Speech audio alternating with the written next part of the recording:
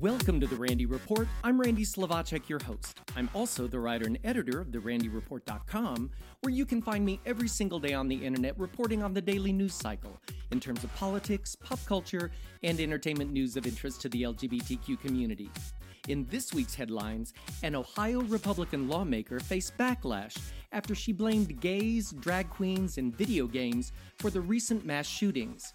A New York City pastor is accused of scamming over $600,000 from two charities that help HIV-positive drug addicts.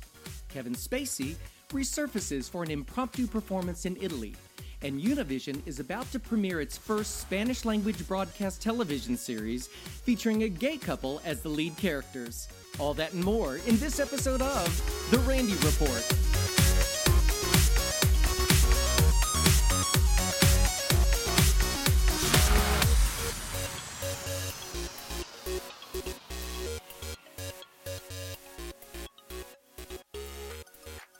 In the aftermath of two deadly mass shootings over the weekend, one conservative Ohio state lawmaker put the blame for the tragic events on same-sex marriage, video games, transgender people, drag queens, President Obama, and more.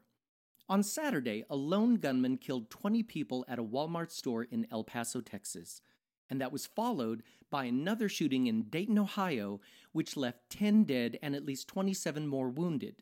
State Representative Candace Keller, who represents a district near Dayton, wrote on her Facebook page, "After every mass shooting, the liberals start the blame game. Why not place the blame where it belongs?" She went on to list who she feels are the real culprits for so many mass shootings, beginning with, quote, "the breakdown of the traditional American family. Thank you, transgender homosexual marriage and drag queen advocates." The list also blamed video games, marijuana, hatred of our veterans. What does that mean? The Democratic Congress, even though Democrats only control one chamber of Congress, and students who misbehave in school. I'm not sure how the Easter Bunny and Santa Claus managed to avoid the blame, but maybe she was in a hurry. It wasn't long until Ohio Republican Party chairwoman Jane Murphy Timken called on Keller to resign after the lengthy rant went viral on social media. Said Timken in a statement, "While our nation was in utter shock over the acts of violence in El Paso and Dayton, Republican State Representative Candace Keller took to social media to state why she thought these acts were happening." Candace Keller's Facebook post was shocking and utterly unjustifiable. "Our nation is reeling from these senseless acts of violence, and public servants should be working to bring our communities together, not promoting divisiveness. I'm calling on Candace Keller to resign." Keller told the Cincinnati Enquirer that she rejects Timken's request, insisting she plans to stay in office and continue her run for state senate. Even Sheriff Richard Jones, who is pro-Trump, has also called for Keller to resign, saying, quote, "She's made a laughingstock out of Butler County," which is a shame. Prosecutors in New York City say a Bronx pastor took money meant to help HIV-positive drug addicts and used it to jet off to the Caribbean and lavish himself with gifts. Reverend Reginald Williams, 67 years old, in his role as president and CEO of Addicts Rehabilitation Center Fund and the Addicts Rehabilitation Center Foundation, is accused of scamming the nonprofits out of more than $631,000, according to authorities. Williams and his two accomplices, Benny Hadnot and Naomi Barrera, were arraigned on grand larceny charges in Manhattan Supreme Court last week. Barrera was also charged with filing false paperwork with the New York City Human Resources Administration. The Reverend allegedly gave Hadnot's Tonda Consulting Group a $40,000 contract for financial services and got $54,000 in kickbacks in return, according to prosecutors. Williams then allegedly used the money to pay off his American Express bill and write cashier's checks to himself and his wife. Prosecutors said he defrauded the two taxpayer-funded nonprofits with the help of Barrera, who allegedly played a shell game with proceeds from an affordable housing real estate deal. According to court papers, Williams raked in $135,000 and Barrera socked away $30,000 through those deals. Prosecutors say Williams also had a lucrative expense reimbursement hustle going on. They said he expensed $100,000 spent on trips to the Bahamas, Jamaica, and the Dominican Republic, and treated himself to $170,000 worth of dinners and bar tabs. He would then turn in the same receipts to both ARC affiliates. Williams' attorney said his client personally raised over $14 million for the foundation and was entitled to the funds for the years in which he got no salary. Williams has reportedly been the leader of Charity Baptist Church of Christ in the Bronx for 26 years, and according to the church's website, is known for his spirit of generosity. Coca-Cola is defending a series of ads that featured two same-sex couples after it came under attack from the right in Hungary. The ads, which are for Coke Zero, show several couples lovingly sharing bottles of Coke. One of the ads shows a heterosexual couple, another shows two women, and the other shows two men. All three include the slogan, "Zero sugar, zero prejudice."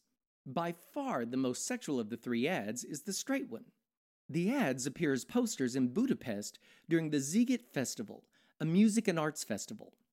But István Boldog, I think I said that right, a member of the Hungarian parliament and his country's far-right political party, spoke out against the ads. He wrote in a post on Facebook that he would not drink Coke until the ads were removed. Of course, the inevitable petition was started that asked the mayor and the public transportation officials to remove the ads from public places. But Coke is standing by the ads. In a press release, Coke issued a statement which read, "The three different posters feature both heterosexual and homosexual couples drinking Coca-Cola. With this, we really want to convey a message, our belief that everyone has the right to affection and love, that the feeling of love is the same. We believe that all are equal, irrespective of our nationality, religion, gender, age, ethnic background, spoken language, hobbies, and opinions. We believe that both hetero and homosexuals have the right to love the person who is best for them." Hungary has yet to embrace many modern civil rights for the LGBTQ community. While civil unions are available, marriage equality has yet to come to the country. However, a recent study shows that more than 60% of Hungarians support equal rights for LGBTQ people, up from less than half in 2002. Academy Award winner and accused serial assaulter Kevin Spacey made a rare public appearance this past week after a lengthy period of self-imposed exile. This was the first appearance since sexual assault charges against him by a young man in Nantucket were dropped in July, after his accuser refused to waive his Fifth Amendment rights. The odd appearance included a dramatic recitation of a poem at Rome's Palazzo Massimo alla Terme Museum. Spacey read the poem to a gathering of nearly 150 museum attendees in front of the bronze nude statue known as Boxer at Rest. According to The Telegraph, Spacey appeared in front of the Greek statue Boxer at Rest in Rome to read Gabriele Tinti's poem The Boxer, about an exhausted fighter used for entertainment then left bleeding by the ringside. Standing beside the Greek bronze cast of the ravaged fighter, which dates from around 316 BC, Spacey intoned the poem to a startled audience. According to reports, though, journalists were tipped off in advance of the appearance. It would appear that Spacey chose the poem for subtext. Keeping in mind Spacey's recent personal and professional challenges due to multiple accusations of sexual misconduct, here are a few lines from the poem. "The more you're wounded, the greater you are, and the more empty you are. They used me for their entertainment, fed on shoddy stuff. Life was over in a moment." You'll recall Spacey shared an equally perplexing moment on YouTube when he was accused by the teen in Nantucket. On Christmas Eve of 2018, he shared a clip where he seemed to still be inhabiting his House of Cards character Frank Underwood. Or was he? Asking the viewing audience, But you wouldn't believe the worst without evidence, would you? You wouldn't rush to judgments without facts, would you? Did you? I always admired Spacey's work as an actor, but you have to admit these moments in the woods are odd. Univision announces the premiere of El Corazón Nunca Se Equivoca, The Heart is Never Wrong, the first Spanish-language U.S. broadcast television series featuring a same-sex couple as the leading characters. The coming-of-age series is a spin-off of another popular telenovela, Mi marido tiene más familia, My Husband Has More Family, and follows the fan-favorite love story of Aristotle and Temo, better known as their couple name, Aristemo. Loyal fans flooded social media in support of the spin-off, with the hashtag Aristemo trending worldwide on Twitter and Instagram. Many viewers say that the young couple has inspired them to embrace their identity, with a sense of confidence, happiness, and encouragement. In the new series, the storyline centers around the young couple as they move to Mexico City to attend college. Aristotle is ready to begin his music career and his communication studies while balancing his influencer status and his personal relationship. Temo wants to be a politician despite the prejudice that he might encounter. Their love will be put to the test as they create new friendships and overcome the challenges of being gay in Mexican society. Praised for their positive LGBTQ portrayal, the duo has received a GLAAD Media Award and an E!Online's TV's Top Couple Award.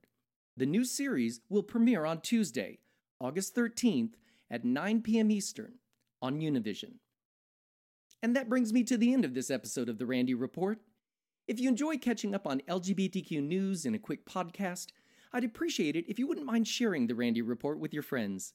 I like to think of this podcast as the 60 minutes of gay news, only shorter.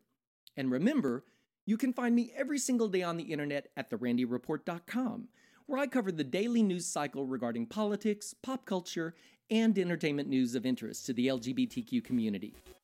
Thanks for listening, folks. See you next time.